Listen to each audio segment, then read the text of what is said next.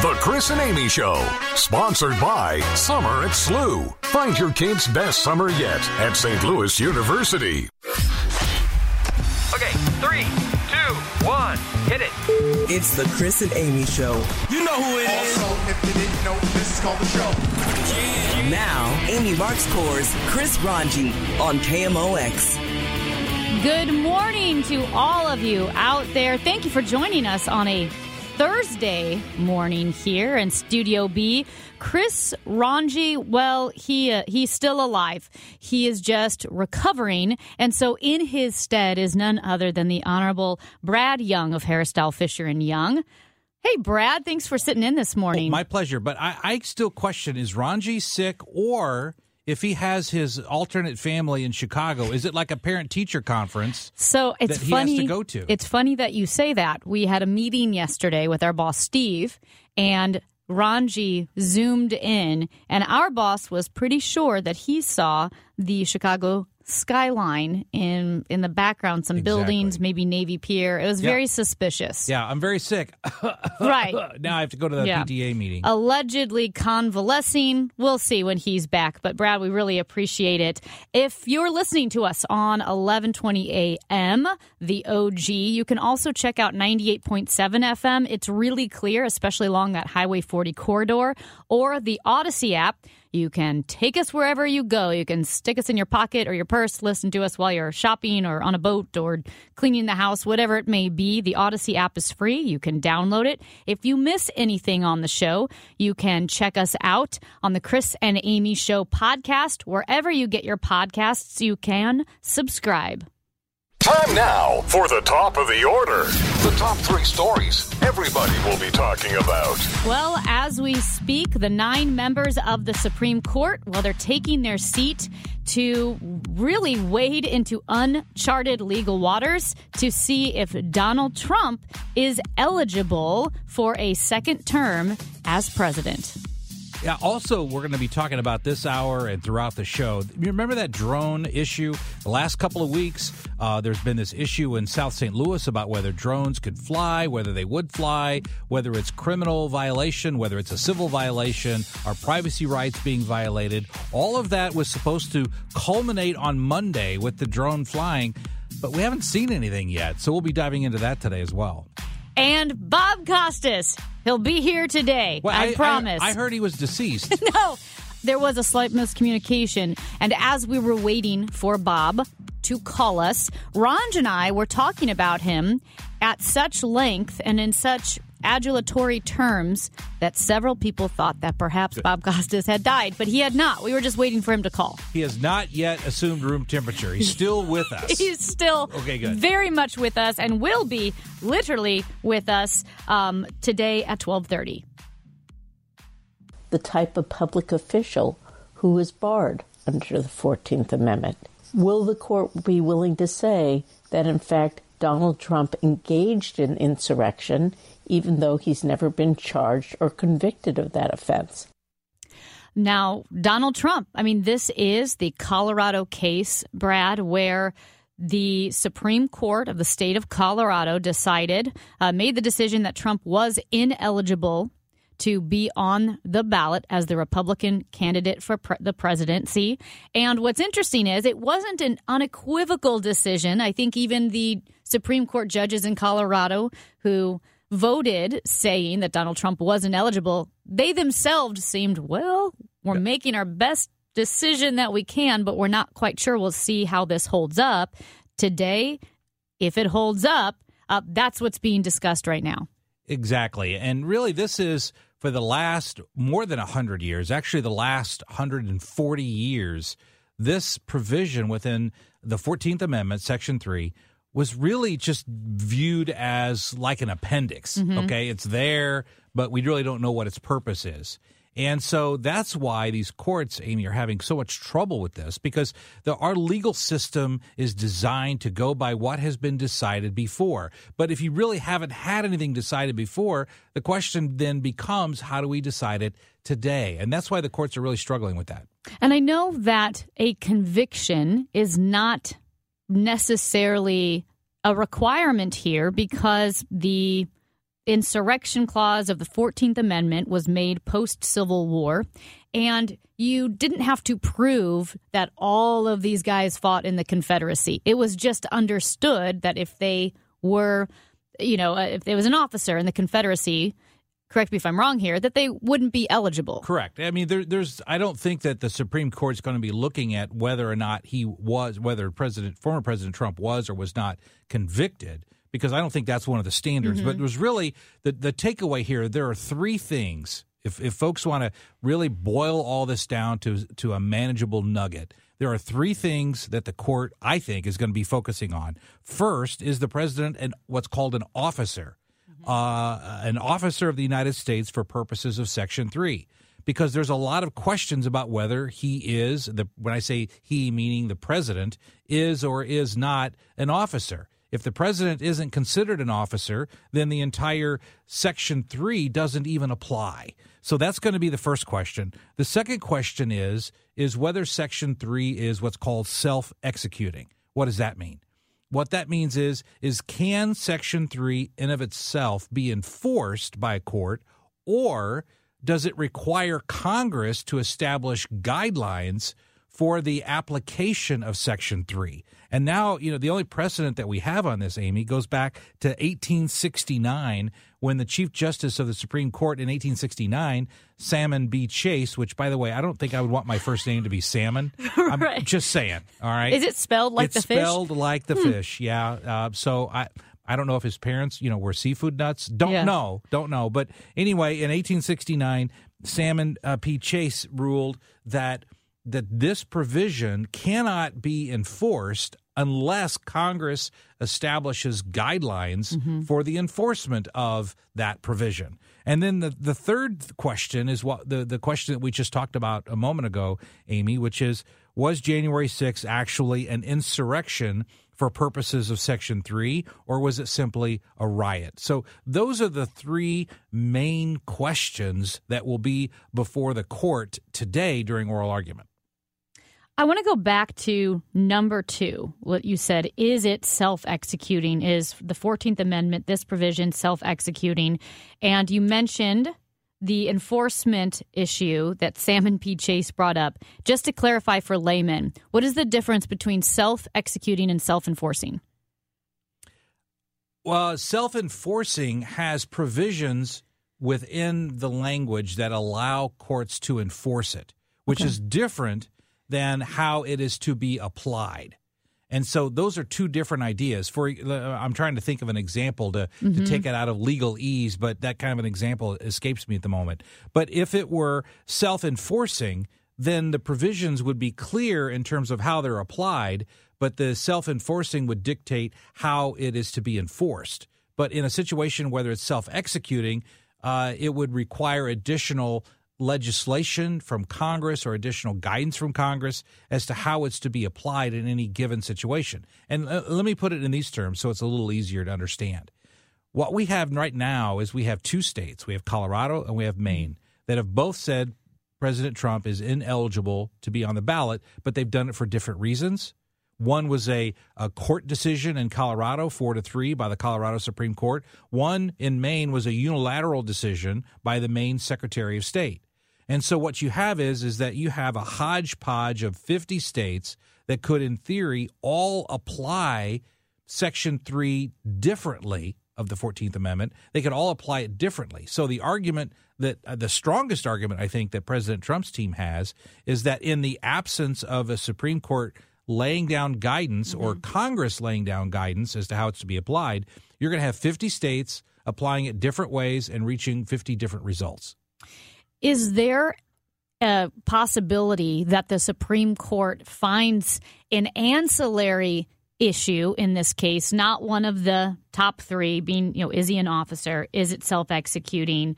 Was it an insurrection or a riot? But they find almost like a technicality, such as in Colorado, because the court accelerated the process and they didn't themselves have separate evidence but used the video from January 6th and such as evidence for the insurrection, would they say Trump didn't receive due process, so we're not going to decide on whether or not he's eligible? Or is have they already moved past that point? No, they could certainly do that. And the Supreme Court is famous for deciding issues on narrow procedural grounds to avoid reaching a greater decision. All right. The reason why I don't think the court's going to do that, because if the court handles the Colorado case on a very narrow procedural ground and eliminate this as a decision, then you're going to have 49 other states that are still going to reach different decisions, and you would have potentially chaos in the November election as to who's on the ballot and who is not on the ballot. So I think the court has to understand that they're going to have to make a decision one way or the other in a way that will give guidance to all 50 states. Otherwise, the issue doesn't go away. For example, even if they decide this on a narrow ground with the Colorado case, Maine still has them off the ballot. So it doesn't – and Illinois is saying – the election board just decided last week that they were going to leave Trump on the ballot for the sole reason that they're looking for guidance from the Supreme Court. And I can promise you in Illinois they would take him off the ballot if the court decides we're not going to decide this issue. Okay. Just to clarify, if the Supreme Court says that Trump is ineligible based on this Colorado case, is that then a domino effect for all 50 states that he's not eligible at all? Or would all 50 states have to bring their case to the Supreme Court? No, he could. The Supreme Court could rule that Trump is ineligible because he has engaged in insurrection, because the president is an officer of the United States for purposes of Section 3 of the 14th Amendment, and that Section 3 is self-executing. And they could decide that, and if so, President Trump doesn't appear on the ballot. But I don't believe the court is going to rule that way, really for the greater issue of democracy. Now, you can love President Trump, you can hate President Trump, but the idea of artificially eliminating someone from the ballot is really an anti-democratic concept where the voters do not get to decide. I mean, it's kind of like in other countries where someone gets 110% of the vote, all right, when they're running for office. We know that that's just not realistic, and there's an artificial way to say you can't decide whom you want to vote for. And so from that policy decision, I don't really think the Supremes want to adopt an idea that would eliminate candidates from consideration. Isn't, though, the 14th Amendment by design somewhat anti-democratic? Because it's saying you can't do this. It absolutely is. Absolutely it is. But there's one thing that I'm not hearing any legal analysts talk about, and that is in 1872. Well, first of all, I need to very quickly state this. Under Section 3 of the 14th Amendment, it has a provision that says Congress, by a 2/3 of a majority, can vote to remove the insurrection clause. And Congress has, in fact, done that in 1872. So the question, one of the questions is has Congress already eliminated the insurrection clause when they voted to do so in 1872, or was that just eliminating the insurrection clause as it applied to everyone who was alive in 1872? I guess we'd have to ask Joe Biden, because he's the only guy I know that was alive in 1872. Maybe we should ask him about this. Oh, my gosh. Yeah, it's not a bad option. He is Brad Young, legal analyst, and I'm Amy Markscores. Brad's in for Chris Ranji, who is convalescing. The drones were supposed to hit St. Louis this week. I don't think they're there. We'll break it down next on the Chris and Amy Show on KMOX. Amy Markscores, Brad Young alongside you. Well, Brad, the drones, the weirdest story that continued to get weirder about SMS Novel Films wanting to fly drones over the city of St. Louis to provide security, except the city of St. Louis didn't want it. This company just showed up as if they could and were wanted. Sean Malone did an in-depth story on SMS Novel. And I heard that. The CEO, Jomo Johnson, who was very culty, they have a video where they even say, "We are a cult. We are a cult at SMS Novel." The novel comes from actual novels because the company allowed you to publish books using ChatGPT. The SMS Novel films come because they wanted to make movies. And in fact, for $200, your dog can audition to be in a movie about Jesus. Wow. I know. So this is who we're dealing with. But the drones, Brad, they're not here? We haven't seen any evidence of them. And what I find interesting about this is that this is all the stuff I'm interested in one topic. Okay? Okay. It really is, because you have privacy issues, you have criminal issues, you have civil issues, you have technology issues, you have expectations of privacy issues. You have whether someone can and what are your legal rights as a citizen to fly a drone? What are your rights as a citizen to be free from excessive surveillance? All of this is wrapped up into one issue, because with this drone issue, you have both civil and criminal. For example, in the city of St. Louis, it is a violation of law to fly a drone in a park unless you obtain a permit from the city. So you can't fly drones in parks. And so some would say, and I would be one of them, that's a good thing. If I'm in the park and I'm enjoying my day, the last thing I want is something sounding like a herd of hornets coming at me and filming and shooting what I'm doing. I don't want that. It's a park. I'm there to relax. And so there's a law against that. And on the flip side, if you're a homeowner in South City and there's drones flying over your property, you have a property right, at least according to the Supreme Court from 1946, you have at least a property right that goes up 300 feet above the tallest structure on your property. So if you have a 50-foot tree, then your property rights go up to 350 feet at minimum under federal law. So if they're flying a drone over your house, they're in essence they're trespassing. And so you have that as a concept. You have, if they're shooting video into your house, you have an expectation of privacy. So there's civil liability, there's potential criminal liability if you're being a voyeur or a stalker or a peeping Tom. All of those issues could be criminal issues. So that's why, for me, this issue is so fascinating, because it touches literally on every segment of our society. So would you say that if the drones were to arrive and to start filming, that the residents of that area of St. Louis would have such a strong case against allowing those drones to fly? Well, yes, the answer to your question is yes. And here's what I think is the strongest argument.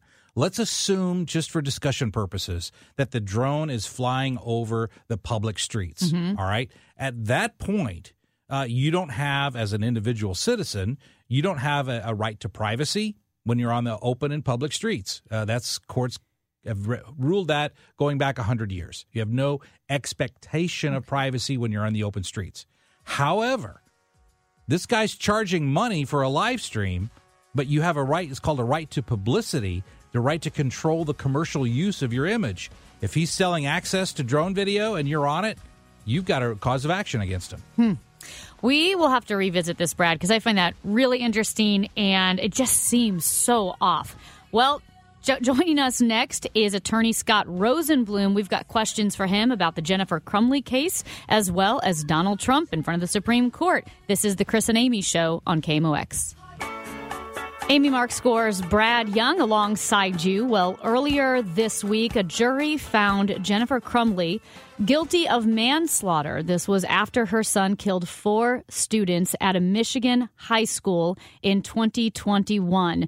And to give us his thoughts on this potentially precedent-setting case is Scott Rosenblum, the president and founding member of Rosenblum, Schwartz, Fry, and Johnson. Scott, thank you for your time this morning. Good morning. How are you? Doing well. Good morning, Scott. Hey, Brad Young here. And full disclosure, I do have to tell you, I regularly practice in front of your son, Cole, administrative law judge. So put in a good word for me. But absolutely, I will. Here's the question. I want to start off generally and then move to the specific, because at least from my perspective, isn't this the first time, at least been reported the first time, that parents have been held criminally responsible for a son who shot and killed others? Isn't this the first time that's happened? Yeah, I mean, in this type of novel approach, I mean, obviously, if they're somehow complicit in the crime or acting with another, I've seen that before, but this is sort of a novel approach that they had some duty which they violated, and that they were grossly negligent in violating that duty.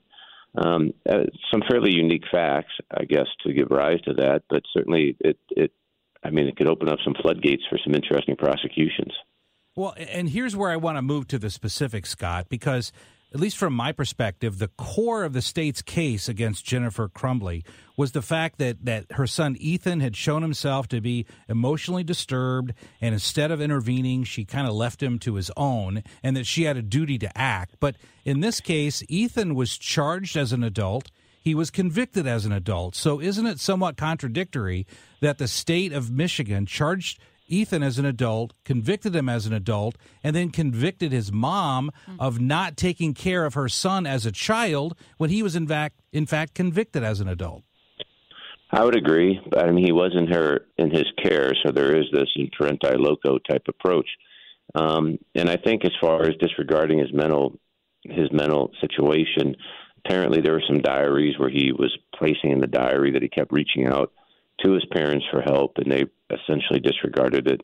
And I think that combined with the fact that in spite of that, the father had recently purchased a weapon that was used, and the mother, like the day before, are very close proximity, took him to the shooting range. So, I mean, there were some other, I would think, sort of explosive facts. However, I think it's still a reach for that type of prosecution. And one more question. You raised, Scott, this issue of Ethan's emotional state.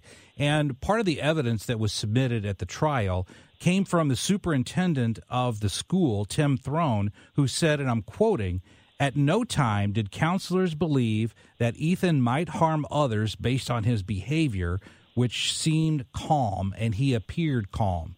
So if his demeanor was calm and counselors weren't necessarily felt that there was a threatening situation with Ethan, how could the parents, at least in this instance so far, the mother, be held criminally responsible for not noticing his behavior if the school counselors didn't even notice that behavior?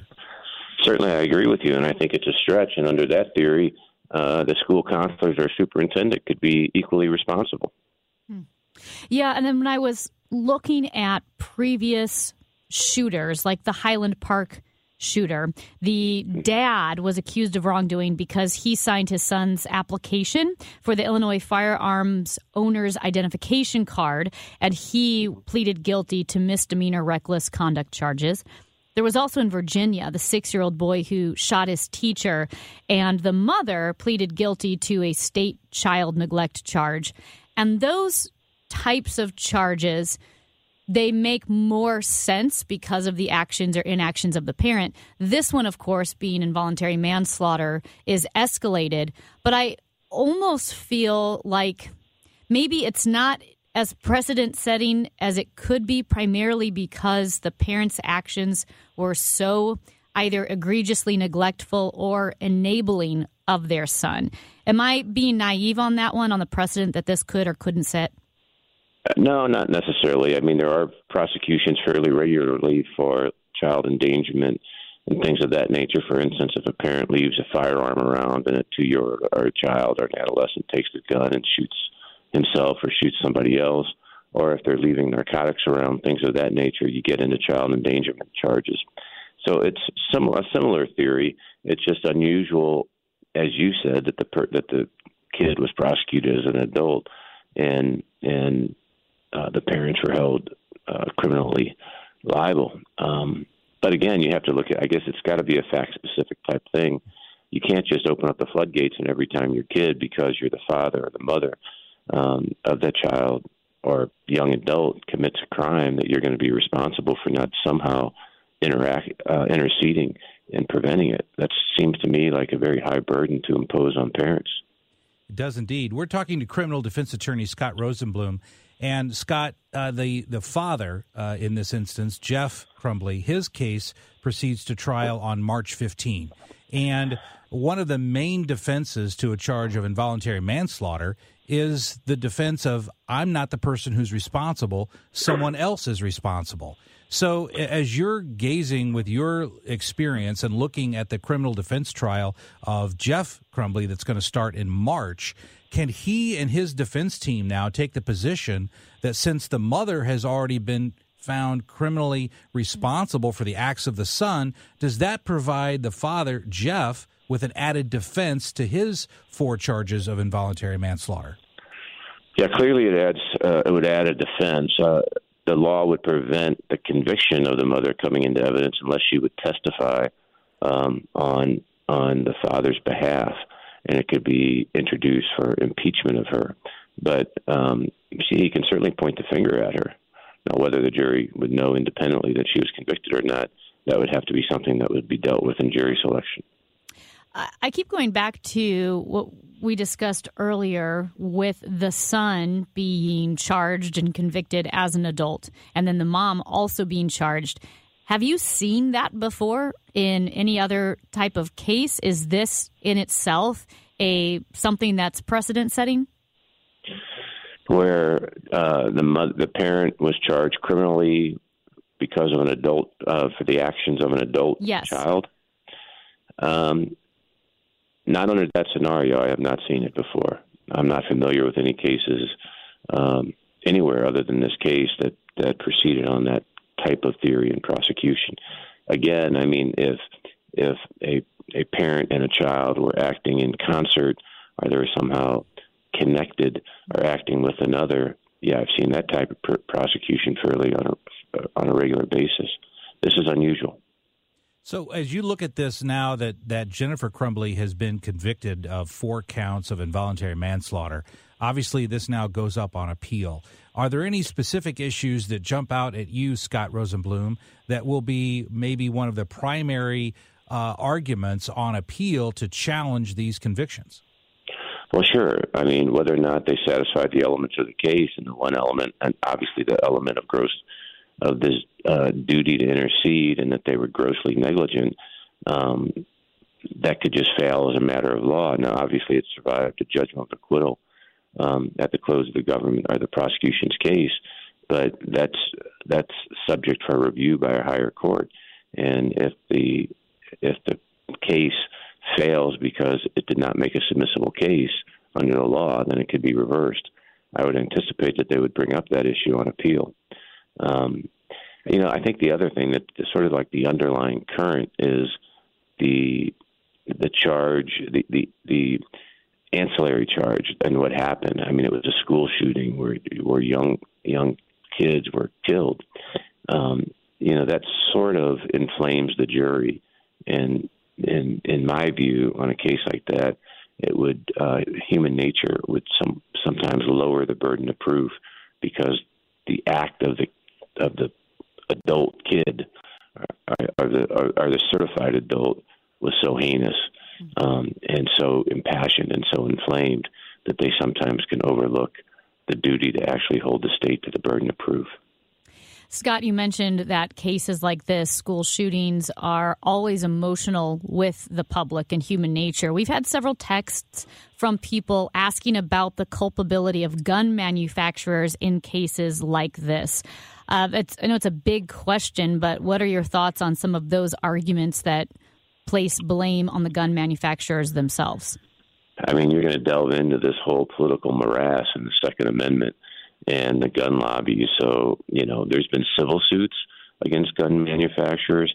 I am not aware of any criminal liability being levied against gun manufacturers, because obviously their defense would be we're manufacturing a perfectly lawful piece of equipment, and the way people use it, that's not our problem. Yeah, and there's also, of course, federal law that provides a shield to gun manufacturers. I'd have to go. I don't know all the details of that, and whether that would apply both to criminal prosecutions and civil prosecutions. But certainly that shield would be a major barrier for anyone to overcome if they wanted to go against gun manufacturers. But I don't ever see that. I don't ever see that happening. I don't ever see criminal charges being brought against a gun manufacturer. No, I don't either. But as you move on, and you mentioned a few moments ago, of course, we're talking to criminal defense attorney Scott Rosenblum. As you mentioned a few moments ago, this is a very, very fact-specific case. But when you see the way this is being reported in the media, it seems like it could be used as a template for future or additional opportunities to try to bring criminal convictions against individuals when there's a mass shooting involved. Do you see that happening here? In other words, could this be a template for future prosecutions? Certainly, I think hopefully, God willing, we're not going to be dealing with a lot more mass shootings, but obviously I think we will. but I think it will certainly invite some scrutiny to see how this person came about the weapon, what this person's background was, and if there were individuals in this person's background that turned a blind eye as they were going down this rabbit hole, which led them to the heinous act of a mass shooting. I think it's going to be scrutinized.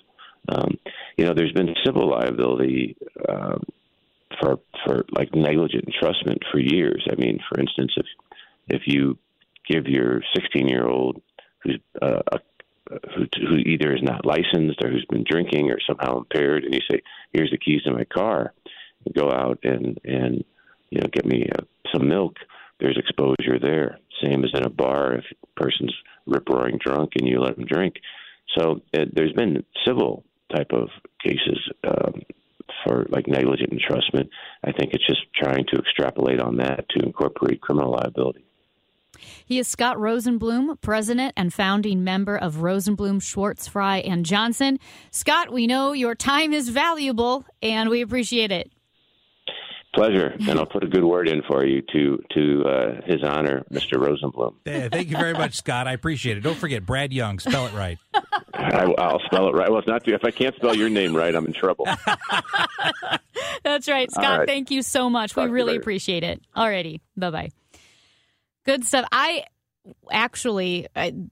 was really struck by what you said about the school shooter being charged as an adult. That was something that should have been staring all of us in the face. And I've not heard that anywhere. Mm-mm. I mean, that's something I talked about a lot last night during At Your Service, and that's analysis I've not seen on any major news coverage, is that inherent contradictory of saying that the mom is responsible for the acts of her minor child, and yet the child was charged as an adult, the child was convicted as an adult, and the child is going to prison as an adult. So it seems somewhat contradictory to say, he's an adult, and yet you, mom, you should have been taking care of your son because he wasn't capable of making decisions as an adult. That seems to be very, very contradictory. Interesting. He's Brad Young. I'm Amy Mark. Scores Did You See This? Is next.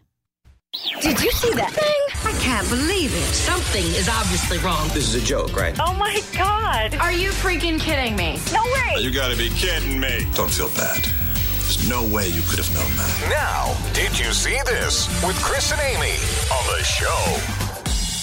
Brad, I don't know if you heard about this skyscraper in Los Angeles. So it's the Oceanwide Plaza development in downtown LA. It's a $1 billion project that was abandoned in 2019. It was abandoned in 2019. I think they got 57 stories before they just abandoned the project. So now, kind of an eyesore, this partially built skyscraper, it has become a haven for graffiti artists, or you can call them pranksters or criminals. Right now it's being debated. They have covered at least 27 floors of this skyscraper with graffiti. It's going viral on Instagram. People are flying from around the world, like graffiti artists are flying from around the world to break into this building. It's not like they're encouraging it. Right. These people have to break into the building and spray the graffiti, do their art, and then leave. But it's become quite the topic of conversation. According to the Washington Post, it's fodder for conversations about urban blight and foreign investment. And it's ignited a debate as well over whether graffiti is art or vandalism. Well, I've got the perfect solution. This solves all the problems with this property, okay? And that is, you bring in Banksy, you let Banksy do some artwork on it, you then sell his artwork for $50 to $100 million, and then you finish the building. You could. Why would you not want Banksy on your building? Exactly. And then you could be in the Banksy building and you get rid of everything else, but that money alone would finish and complete the building. It's no longer an eyesore. It's now called the Banksy building, and it self-funds the construction and the finishing of the building. It's no longer an eyesore. It's a win-win, win-win-win. I think that's a great idea. If Banksy is listening, and you never know. You never know he with the may app. be with the app. The Odyssey app. He's in London. He is. Right now in London, it's about 6:00 at night. He could be listening. Yeah, he could be. Speaking of another structure, Richard Plot, he's on another level. He's from France, and he spent 8 years creating a 23.6-foot model out of the Eiffel Tower. Sounds okay, impressive. But he did it out of over 700,000 matchsticks because he wanted to set the world record for the tallest matchstick sculpture. My only advice there: keep it away from Notre Dame. Remember, Notre Dame caught fire, remember? Oh, gosh. You mean the cathedral. You don't want an Eiffel Tower structure of matchsticks by the Notre Dame. I was picturing the Fighting Irish. I said, what did they do? Notre Dame, I guess Notre Dame, the cathedral. He's Brad Young. I'm Amy Mark Scores. When we return, we are going to talk about that border bill. What exactly was in it? Brad Young will break it all down. This is the Chris and Amy Show on KMOX.